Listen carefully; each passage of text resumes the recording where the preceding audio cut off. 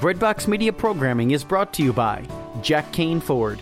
Find your next Ford Tough vehicle at caneford.com. Woodhill Community Center. Have a hand in the heart of the city. Support their mission with your donations at woodhillcommunitycenter.org. Toyota in Nicholasville Superstore. Online consultants are standing by right now to help you find your next Toyota. Visit toyotaonnicholasville.com. Lexus of Lexington, home of the best-selling Lexus IS. Find yours today at lexusoflexington.com.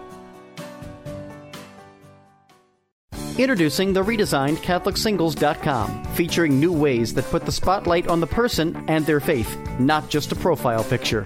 For the past 20 years, faithful Catholics have used CatholicSingles.com, and the reimagined CatholicSingles.com website is ready to help single Catholics take the next step in sharing meaningful relationships with other faithful Catholics.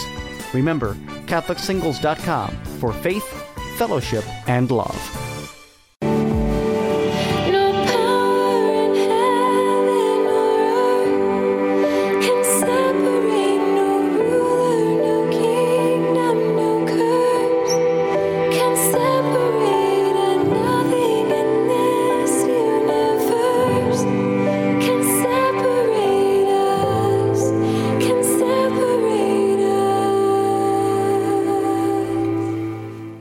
Welcome to the Dignity of Women, where we dig deep into the vocation and dignity of women in the church in modern times and as an answer to the call for a new evangelization. I'm your host, Kimberly Cook.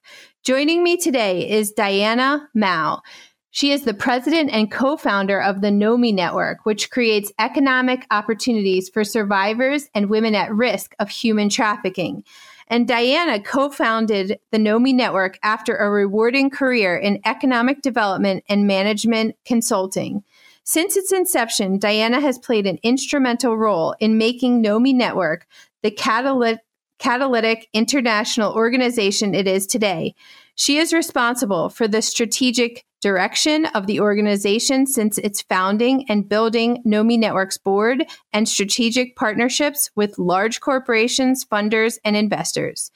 A 2015 Presidential Leadership Scholar and New York Academy of Medicine Fellow, Mao earned a Bachelor of Arts degree in business economics from the University of California, Santa Barbara, and a Master of Arts in Public Administration with a specialization in international management from New York University. She received the Pioneer Award from Asian Americans for Equality and New York University Recent Alumni Award for her critical work in conceiving and building Know Me Network to the powerful force it is today in the anti-human trafficking movement. Thank you for being here with us, Diana. Thank you so much, Kimberly. It's such a pleasure and honor to be here with you today.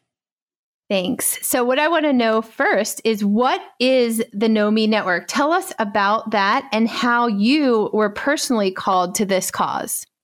Yeah, definitely. That's a great question. So Know Me Network is named after a survivor who's 8 years old. I met her in Cambodia back in 2008. And when I met her, she was living at an underage shelter where girls as young as 5 years old were trafficked or sexually exploited. And as soon as we arrived this shelter at an undisclosed location near the Thai border, she ran across the playground and greeted my co-founder and I with a warm embrace and smile. And we were surprised because we expected a lot of the girls to be very, to themselves and really non-engaging. But she came to us and followed us around as her director gave us a tour of the shelter. And as we learned her story, the more I learned about her story, the more just outraged I became, like hearing her exploitation begin at such a young age. She was trafficked by her stepfather, and her mother allowed it to happen. And when the shelter outreach workers found her, she was caged and, could not speak, as well as was biting, and drooling, biting people. And so it was just heartbreaking for my co-founder and I to hear her story. But at the same time, we saw such great hope.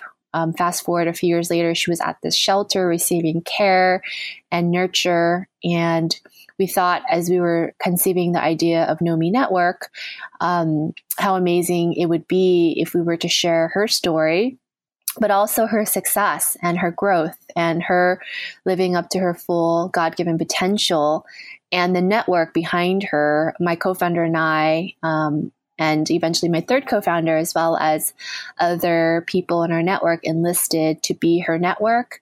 And so in 2009, we launched Know Me Network, and now we are continuing to grow and add on, as you read my bio, to corporations and activists, as well as pastors and people in the fashion industry. And so everyone that we meet and we come across, once they hear her story, they sign up and they want to be a part of her network. And women and girls like Nomi, who have suffered just such tragedy in their lives, but have so much potential. And when I named the organization after Nomi, I really thought of just what it means for us to be known, and the idea that God knows us. He knows our most innermost pain and innermost desires, as well as the innate human desire to know and be known. And so naming Know Me Network after her just made total sense because we wanted to tell her story, as well as connect the average person living in New York City and the United States to the issue of human trafficking. And I think we hear a lot about human trafficking. We hear that word thrown around a lot, but we're not necessarily sure exactly what it means. For instance, the picture that you just painted of Nomi having been found in a cage, an 8-year-old girl. And this was her stepfather and her mother consenting to her being taken out of the home for this purpose. I think that as Americans, it's almost so foreign for us to think about this kind of thing. When we think about child abuse or anything like that, this is just so horrific. And as far as your personal story, despite a wonderful education and many opportunities to personally succeed, it seems that your life was changed by this personal encounter of suffering when you met 8-year-old Nomi. And you had talked about earlier on your site that your fellow New York University colleague was offered one of the young daughters of a Cambodian man in a rural village that you had visited on a trip that was not in any way related to human trafficking. But those personal encounters that you had kind of changed course. You were kind of going towards this career in economics or maybe medicine or something like that. And then you were willing to kind of give all of that up to focus on pulling these women out of human trafficking and raising awareness. How did you feel that others in your life reacted to that? Family, friends, or maybe people that had invested in your education or followed you along? Were they surprised by that shift? Yeah, that's a really great question. Being in New York City and growing up in the United States, I consider myself very, very privileged. And living in New York City, when I had brought this issue to the attention of my friends, they were excited to join. And, at the time I was still working in business consulting and taking on Nomi as my volunteer project. But when I made that shift from volunteer to staff in 2012, sadly, most of my family was not very supportive. I come from a culture, Asian culture, Chinese background where, career is very important. And in essence, it's an idol. It's the number one idol, I would say, in my family, where my cousins, my uncles and aunts, being, immigrants from China and from Taiwan, living the American dream, but also excelling and they've definitely excelled in their respective fields, from doctors to lawyers to entrepreneurs. And so looking at the not-for-profit sector is not a sector that they are very, they don't really understand it. And at the same time, they don't see it as, sadly, a viable career.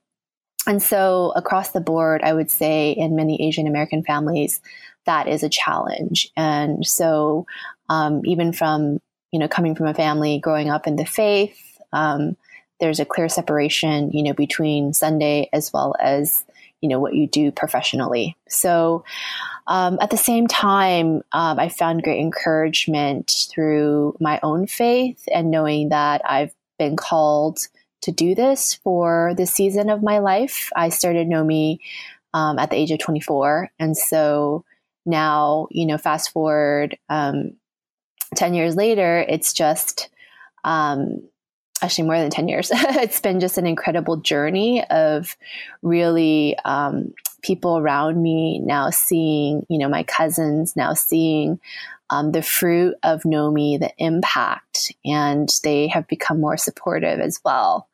But initially they've, even my cousins my age expressed disapproval in the early years.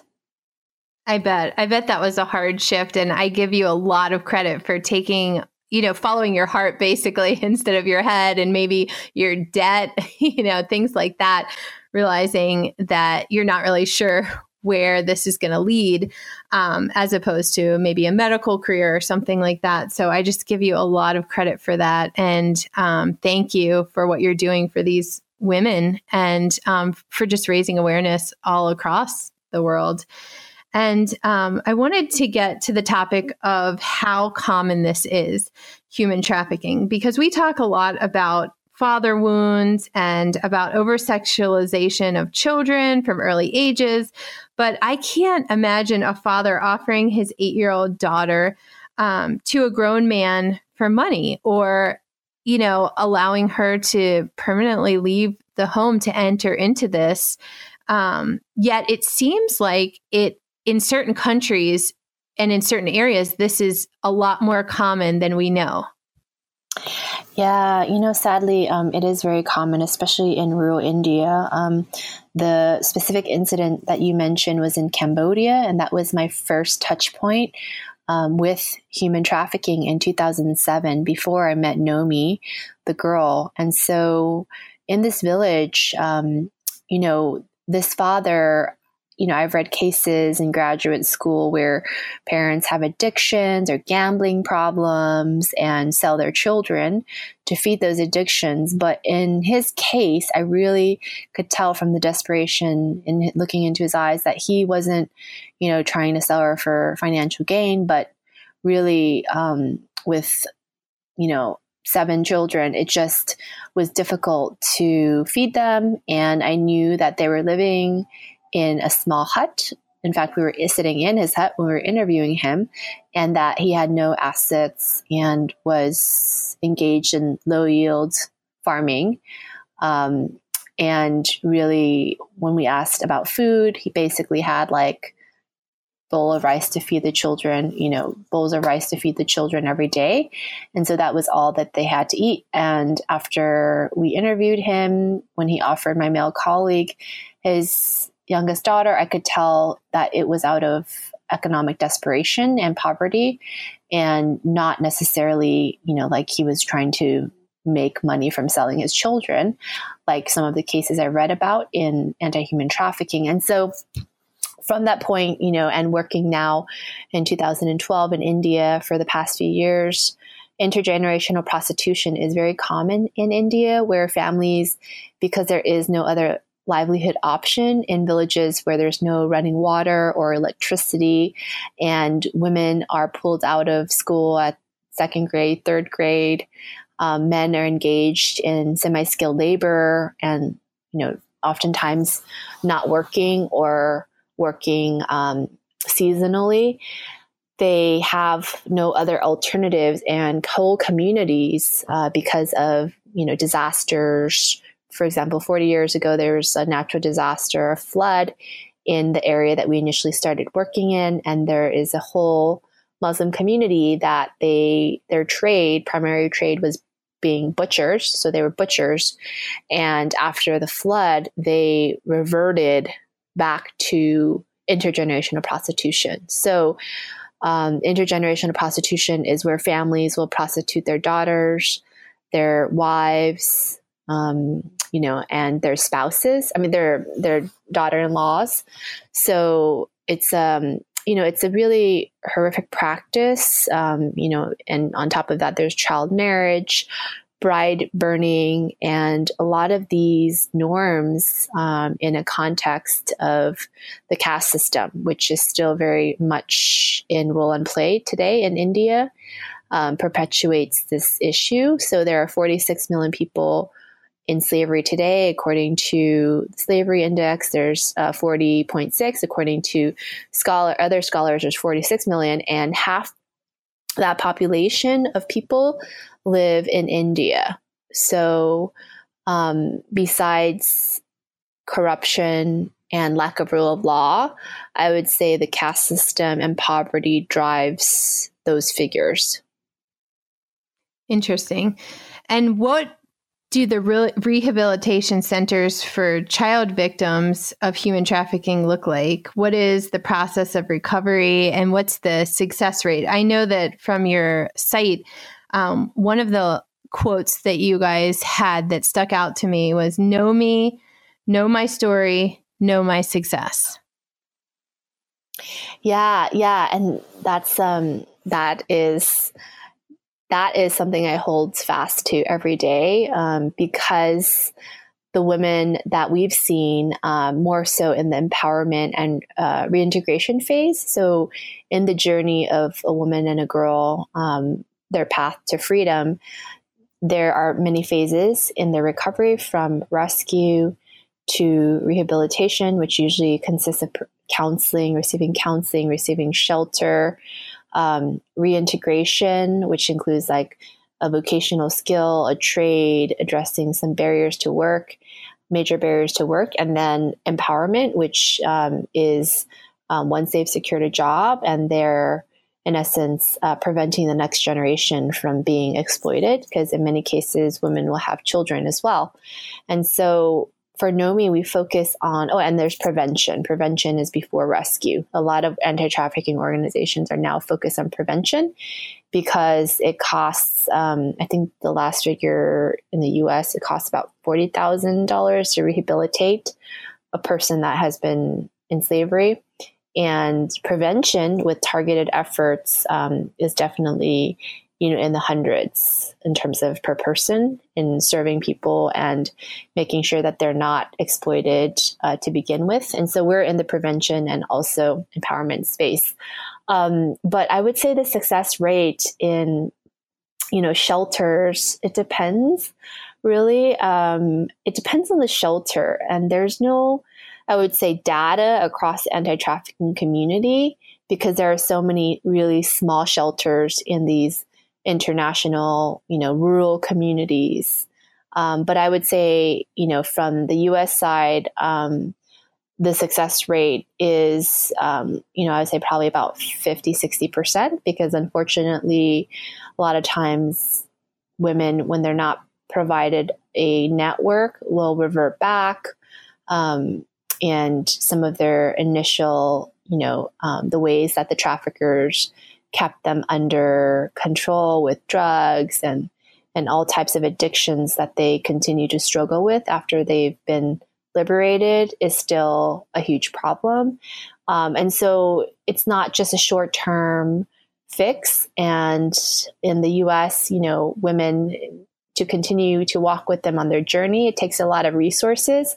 So unfortunately, there is a lot of recidivism in providing care for women. And in terms of NOMI shelter, where NOMI lives is a shelter run by an organization that is a ministry, and we partner with shelters like NOMI to provide them with empowerment services like training, vocational skill building, having them be able to take fashion school courses that we offer. And so for her, I know that they've been successful at reintegrating girls back with families when they do their due diligence on how did, a girl like Nomi end up in the brothel. Were her parents manipulated? Were they lied to? Was she promised a job in Phnom Penh, the capital of Cambodia, and they really thought she was going to go work, as a domestic servant or work in a factory? So then they sent her. So in those cases, often they will be reintegrated eventually with their families. But in the case of Nomi, on top of that, she now has a mental disability. She's 19 now years old this year, I believe. So she, unlike the other girls, will still be at the shelter. So every year when we visit her, she's at the shelter. She's at the long-term care unit.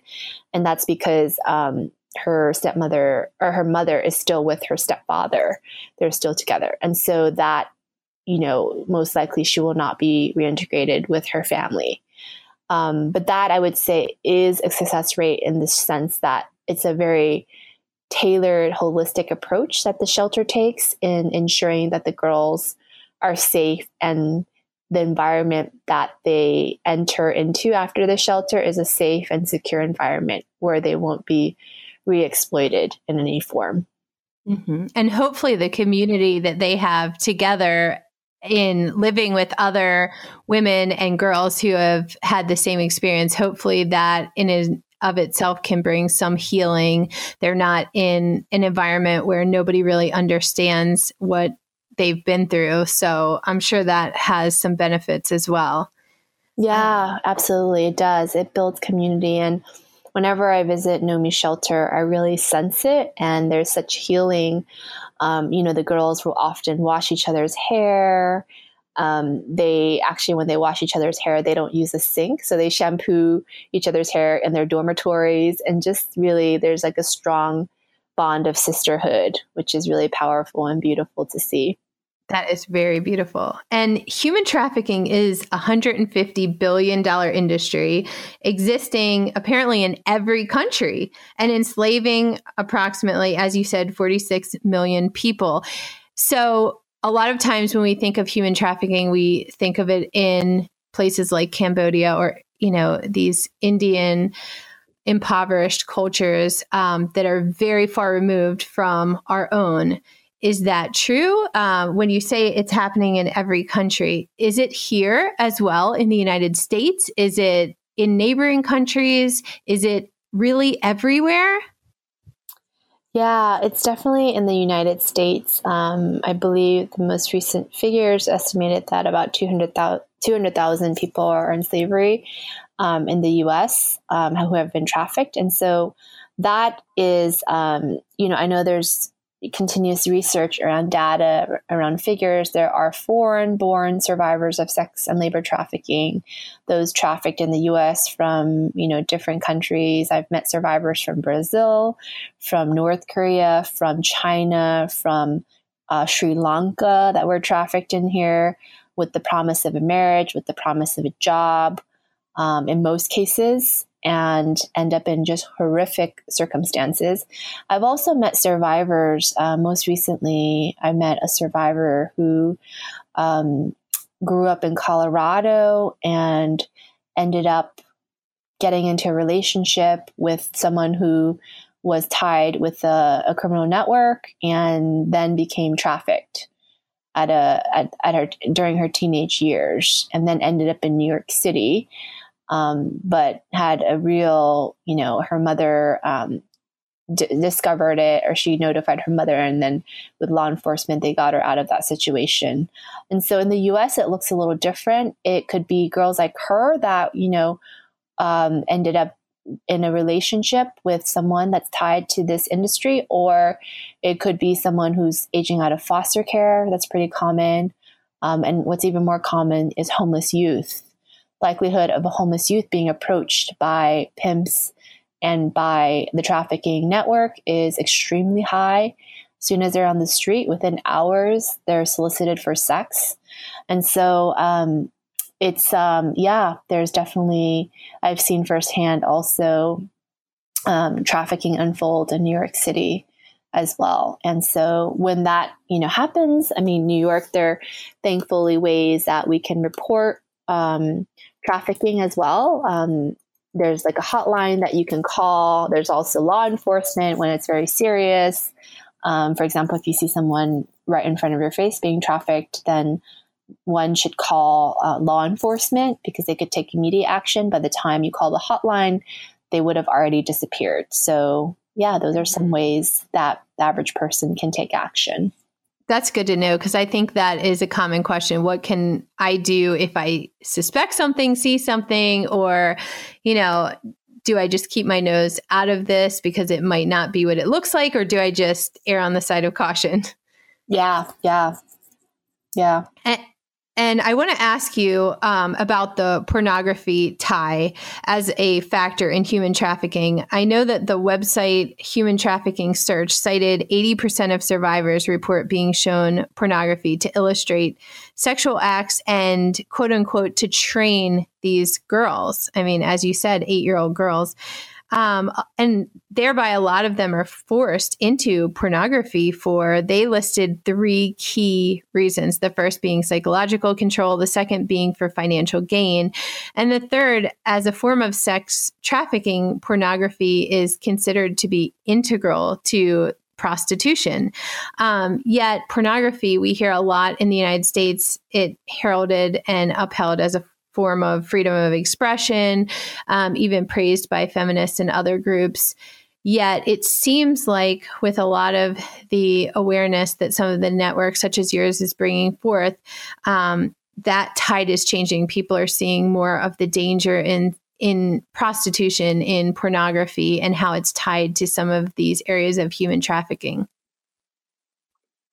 Yeah, I would say I agree with you. It is very much tied to it because it commodifies women in a way, objectifies women, and makes it a transactional event. And so with that, I find that, a lot of the anti-trafficking community will draw a correlation between pornography and when they interview pedophiles or when they interview Johns, most likely they would have had addictions in these areas. And then it gets to a point where slippery slope, where, now you're buying sex in essence. And so that is one layer. The second is, I would say, talking to survivors, and also in terms of the porn industry, unfortunately, there are women and girls that are caught in the porn industry that are trafficking survivors or that are being trafficked. So they're being filmed as well as being trafficked in brothels. It's a criminal network. And so with the network, it also, in many cases, fuels the porn industry. Wow. There's so much that could be said there. But Diana, we know that these women, as well as the families who at times feel forced to sell their daughters and relatives and loved ones and the such, they all possess an inherent dignity. And as such, we can't turn a blind eye either, whether we're, oceans away or whether it's, a block away from us or whatever the case, because of their inherent dignity and because we need to care about the dignity of others. I think the question is, first of all, how can we learn more about the NOMI Network? Where can we find you? And then also, what is the NOMI Network doing that we can take part in, such as you have something called Buy Her Bag, Not Her Body, which I love. Can you explain what that is and how any of us can support your efforts? Yeah, absolutely. Thank you so much for asking that question. We have a website. It's www.nomi.org. And on there, there are several things that people have done, from running races for NOMI to birthday campaigns to also purchasing products. And Buy Her Bag, Not Her body is a collection of tote bags that we developed. We also have Made for a Better Life, and all of the products are made by some of the women that have gone through our program, particularly our fashion program in Cambodia. And they are making products, designing products, creating, and really exercising their full potential. A lot of women love just using the creativity and sketching bags and drawing, vibrant colors. And so we've been able to take some of the designs and then sell it and distribute it on our website, but also in different stores and retail channels in the United States. So that is one way. Also sign up for our listserv. It's on our website to get updates from NOMI. We send out quarterly newsletters as well as other opportunities to engage NOMI Network and our mission. That is so wonderful. I love that. And I want to say that I looked through a lot of I just got lost in those pages of looking through the bags and the shirts and everything that they made. And it's beautiful. It's high quality. I think you said that you got the materials from New York and then, brought them to the women. And I just want to say that I personally will be buying most of my Christmas presents for others from there. So I really was impressed. I love everything that you guys are doing and what you stand for. So I want to thank Diana Mao of the NOMI Network for being here. You can find her at www.nominetwork.org. Thank you so much, Diana. Thank you. It's such a pleasure to be on this call.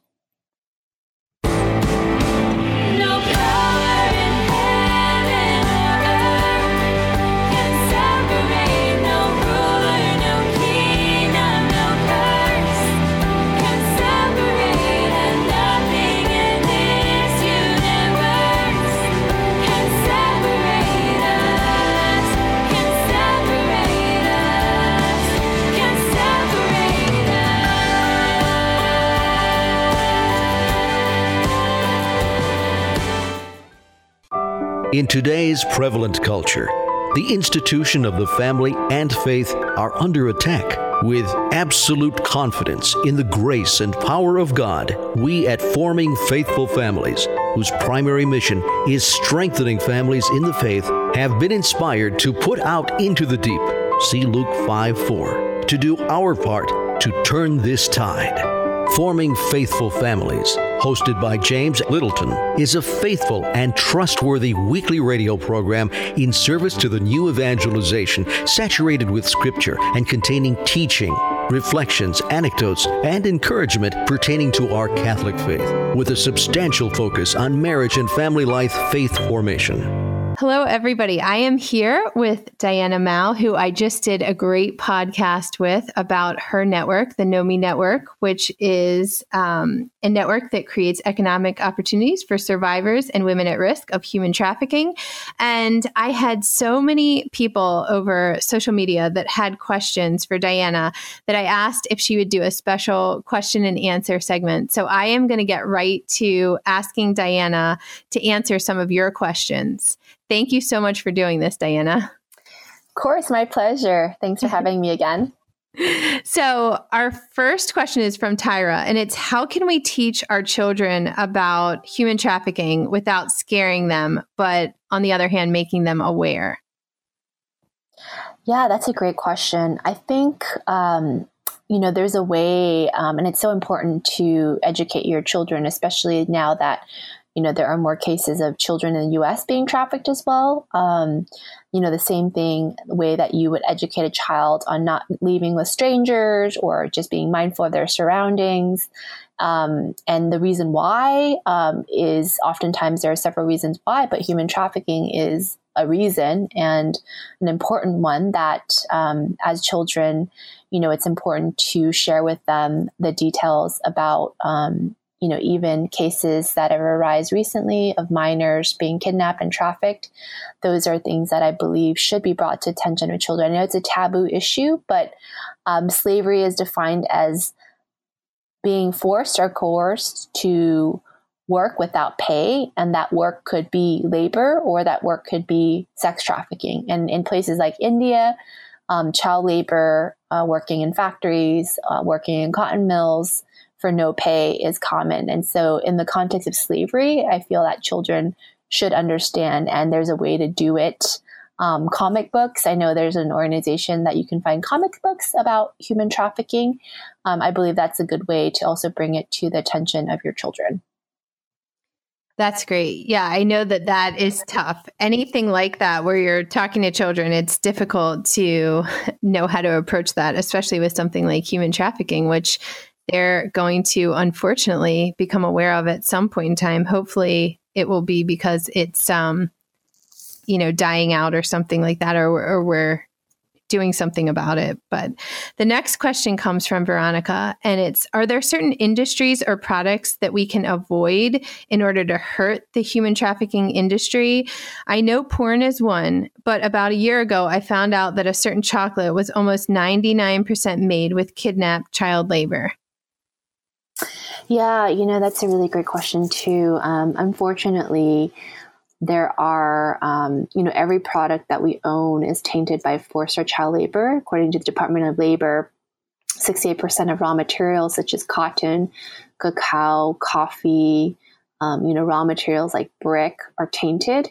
And so if you, kind of statistically look at it, the likelihood of you purchasing products with tainted labor at some point, whether it's the factory cut and sew or whether it's at the raw materials level, is very likely. And so I usually look to fair trade companies, fair trade organizations, or ethical brands, like Everlane, like also companies like Patagonia have a very robust supply chain that is monitored in terms of, human rights, and their factories are closely monitored and they have policies in place to address it as well. And then, of course, there are anti-trafficking organizations like NOMI Network that also sell products. So there are alternatives, but it's very difficult, in the mass consumption level to avoid having products that are tainted with some form of trafficking or slavery. That is very unfortunate. And I know that probably a lot of people are aware of that, that there's a lot of the things that we purchase that unfortunately are tied or tainted with things that we would not like to be supporting. The next question comes from Tom, and he wants to know, what are the best organizations to donate to, and how can we take a part in stopping human trafficking? What can the average citizen do? Yeah, I would say there are definitely really great organizations. It depends if you're interested in what part of the intervention. I would caution giving to organizations that say they can do it all, because most likely they're not going deep.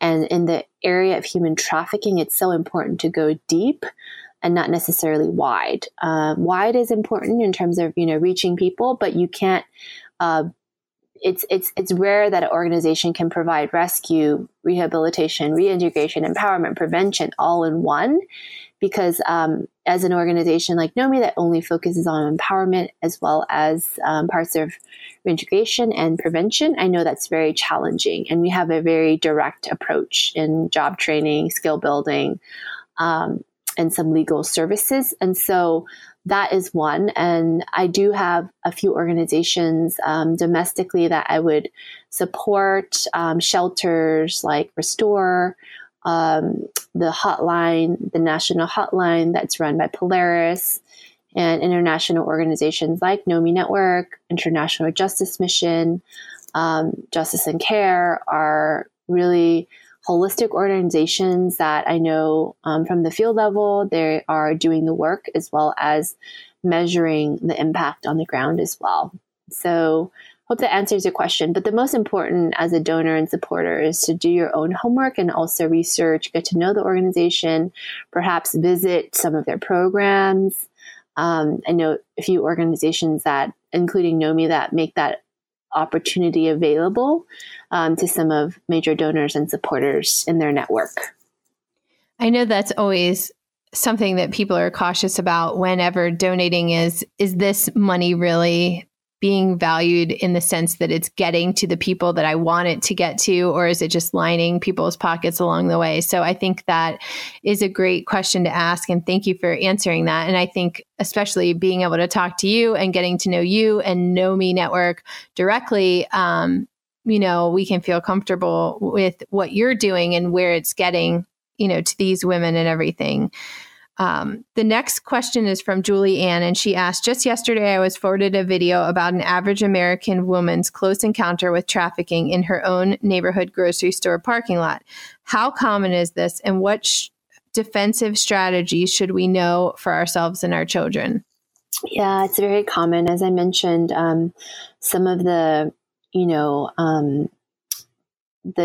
people, in terms of their circumstances that are trafficked, are those that are promised a job, lured into the United States, and then also homeless youth, those aging out of foster care, perhaps girls that don't have a strong father figure and have low self-confidence, living in communities that are, ridden with gangs, poverty, and trafficking as well. So that is very common. And in fact, because I've been in the anti-trafficking space, I'm hypersensitive to seeing it, and even passing through New York City already in the past few years through the bus Penn Station, which has trains that go all over the Northeast, as well as Port Authority, which is a bus terminal.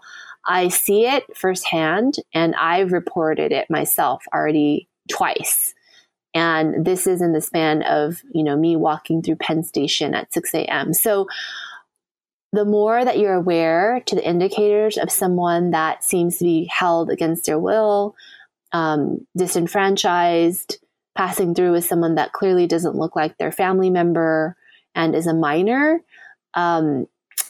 you will see that. And I think for someone to take action, that's really important. And to protect your own children, the first step is to make them aware that this exists, and to make them also sensitive to what help that they can get if any of these circumstances happens to your children, that they should be aware of what they can do as well. And kidnappings happen so often in different areas. I hear about it all the time. And sadly, there's not enough data that shows what happens, after when children are kidnapped. But the likelihood of them being caught in the sex industry is highly probable. And hopefully when you do report that, there is a good response and an immediate response from authorities, because that is, it's such a quick response time, I would think, before, like you said, they disappear. In the time that you would call a hotline or something, they'd be gone. It'd be impossible to track them down. Yeah, exactly. Exactly. And that's why, when something isn't right, your children need to be alerted to follow their gut, and to take action. And Robert asked, can an adult consent to trafficking as far as domestic servant, day labor, or even organ sales? And I'm guessing that maybe he is specifying as a means out of poverty. Yeah, I think it's complicated. In Asian countries where there's a strong sense of filial piety, girls are expected to be breadwinners and to help pay for families that are out of poverty, bring them out of poverty. So with that, there's a lot of pressure, and sometimes they they willingly sign up to do that because of these pressures that I don't believe, girls should carry the weight of providing for their whole family in Thailand, for example. So there's social pressures, there's family pressures. In the United States, I've talked to women that are in the sex industry, and they, have chosen to be in it. But, the reality is, I was speaking on a panel with someone who is from the side of signing up to be in the sex industry. And someone in the audience asked her, what do your parents think about you being a call girl. And she started sharing that at a young age, she was molested by a family member. So there was trauma in her childhood. And, I come from a frame of reference where I don't believe people choose. There are circumstances, but I don't believe as a woman, someone just raises her hand to select and one day decides, I want to go sell my body.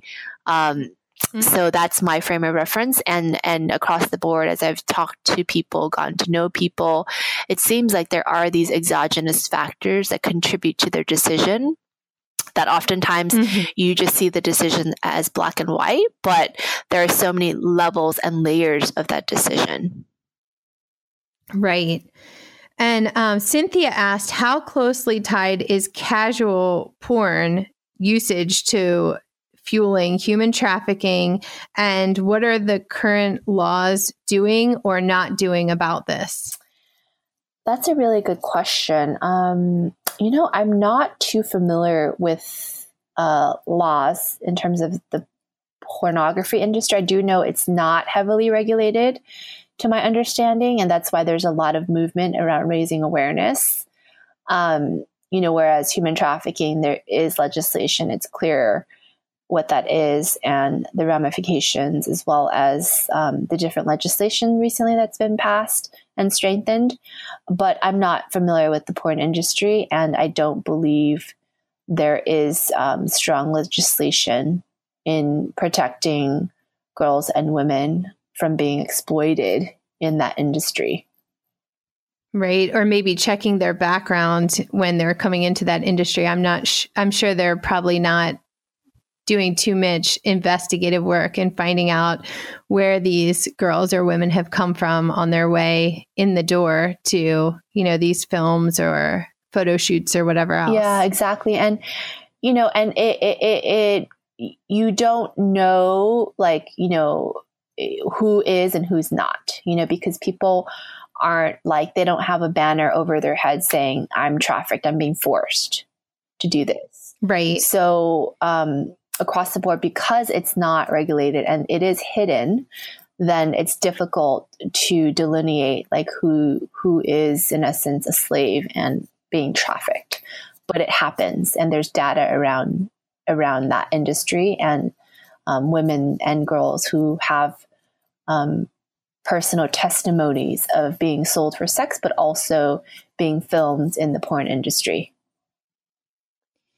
And that really leads into Mel's question of what can we do to keep an eye out for victims? I think you covered this a little bit in just saying if something doesn't look right, don't be afraid to call, because I think, again, people are always paranoid if, am I just jumping to conclusions?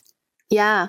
I mean, calling, for example, at Penn Station, calling the local precinct and finding out, there's actually a precinct even within New York, Penn Station, that focuses on minors, to call that one specifically. Every city will vary when you have a case. The National Trafficking Hotline number is 888-373-7888. So that's a national human trafficking hotline where you can report it. If you notice that your neighbor has a maid who is in essence being controlled and cannot leave freely, and is working late night, and you speculate that maybe she's being held against her own will, then that's a case you would call the National Human Trafficking Hotline, and they would investigate that. Versus someone who's a girl at a train station and you see her with her pimp being taken and being yelled at and being forced to get on a bus or a train, then you would call law enforcement. Right. Okay, we will take 3 more questions. So the next one comes from Katie. Who or what is the number one provider of these girls? Is it family, kidnapping, drug use? I'm sorry, I don't understand the question. Oh, she says, who or what is the number one provider of these girls, I guess, getting into the human trafficking industry? Is it their family? Were they kidnapped? Is it, are they funneling through from drug use? Yeah, I think I understand the question. So in the case, if I'm not, please ask me again the question. With the global stats, given poverty, the caste system, and the generational nature of sex trafficking in India, a lot of it is intergenerational and it's by family members. So I would say 1 out of 4 are trafficked by family members, women and girls. But in the United States, there are so many variables. And so I can't say that there's no data to back up whether or not they're being kidnapped or whether or not they were homeless and are now caught up in a sex ring. There's no data, so I can't say like what percentage in each category, but I've provided you with the few categories that are most common in girls in the United States being trafficked. And how they're right. And you talked about girls that were in the system here in the United States and then getting out when they age out. And from working in that myself, I know that a lot of these, the girls that don't have homes and, in essence, really don't have anywhere to go when they age out of the system, they are very vulnerable to falling into something like this. And I'm sure there's not a lot of data or studies or exact numbers being run on their situations. Yeah, exactly. So Keith asked if you have any opinion about Operation Underground Railroad as an organization. Operation, they sound very familiar. I don't recall where they are. Let's see. I've heard of them. I don't have any, red flags about the organization, but I don't know. I believe I've spoken to them before, but I can't speak because we don't work with them currently. I believe they're based in the United States. So, yeah, I'm sorry. I don't have any specific information or insight. If you get any feedback, I'll have to, just follow up with that. That's fine. I'm sure you don't know every single organization out there. And then the last one that we'll take is from Rachel, and it's how do the survivors heal? Yeah, it's a journey. I would say the biggest in my experience is seeing the power of love, the power of acceptance, of community be the primary drivers of their healing, of being accepted and loved unconditionally. In our own experience working with women, they've just gained a new sense of self-confidence and worthiness and walking in their identity that has been literally stripped away from them at a young age, being told they're worthless, being told, being called awful names, being oppressed and some literally caged. And then after, the path of freedom, is difficult. And I don't see it happening in isolation. Someone that's receiving counseling, it's so important for them to have a mentor, and a house mother. In a lot of cases, they have house mothers that live on site at the shelter. And for us, we have staff and trainers. My co-founder who spent expensive time living in India. And with that love, I see it really spreading. Now the women that have graduated our cohorts in 2012 are now sharing. And even one case, a woman by the name of Rashawn, she adopted another survivor's baby, who the survivor was a teenager. Her name is Rosie. And unfortunately, she was not from India. She's from Nepal. So she couldn't handle being a mom, a teenage mom, and left India and left her baby. And so Rashawn adopted baby Nomi, and she named her baby Nomi. So that's just, in the context of where everyone lives in mud huts and has low to no resources, seeing a woman who's gone through our program, only 2 years out of our program, adopt another stranger's daughter is just the power of seeing that love the ripple effect of that love. And so I would say the number three, the top three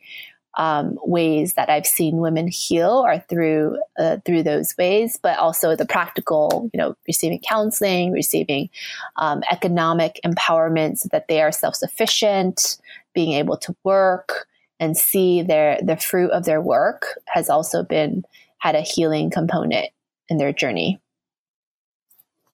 That is so beautiful. I love that. I mean, love is at the root of all healing. And really that's what everybody needs who's so hurt and broken. So, of course, on top of that, you're going to get the layers of counseling and therapy and all the rest. But at the root of all that is, yes, these women need to be loved and to be told all the things that they haven't been told, that they're worth something, that they have value, that they have dignity, that they're worth fighting for, to have they have the rest of their life left to live, and they can come out of whatever darkness or brokenness that they were, unfortunately led into by whatever circumstances. So, Diana, I want to thank you so much for taking the time to answer some of these questions. And again, you can find Diana at www.nominetwork.org. Thank you, Diana. Thank you so much. Thank you for listening to Breadbox Media. Find more about us at breadboxmedia.com.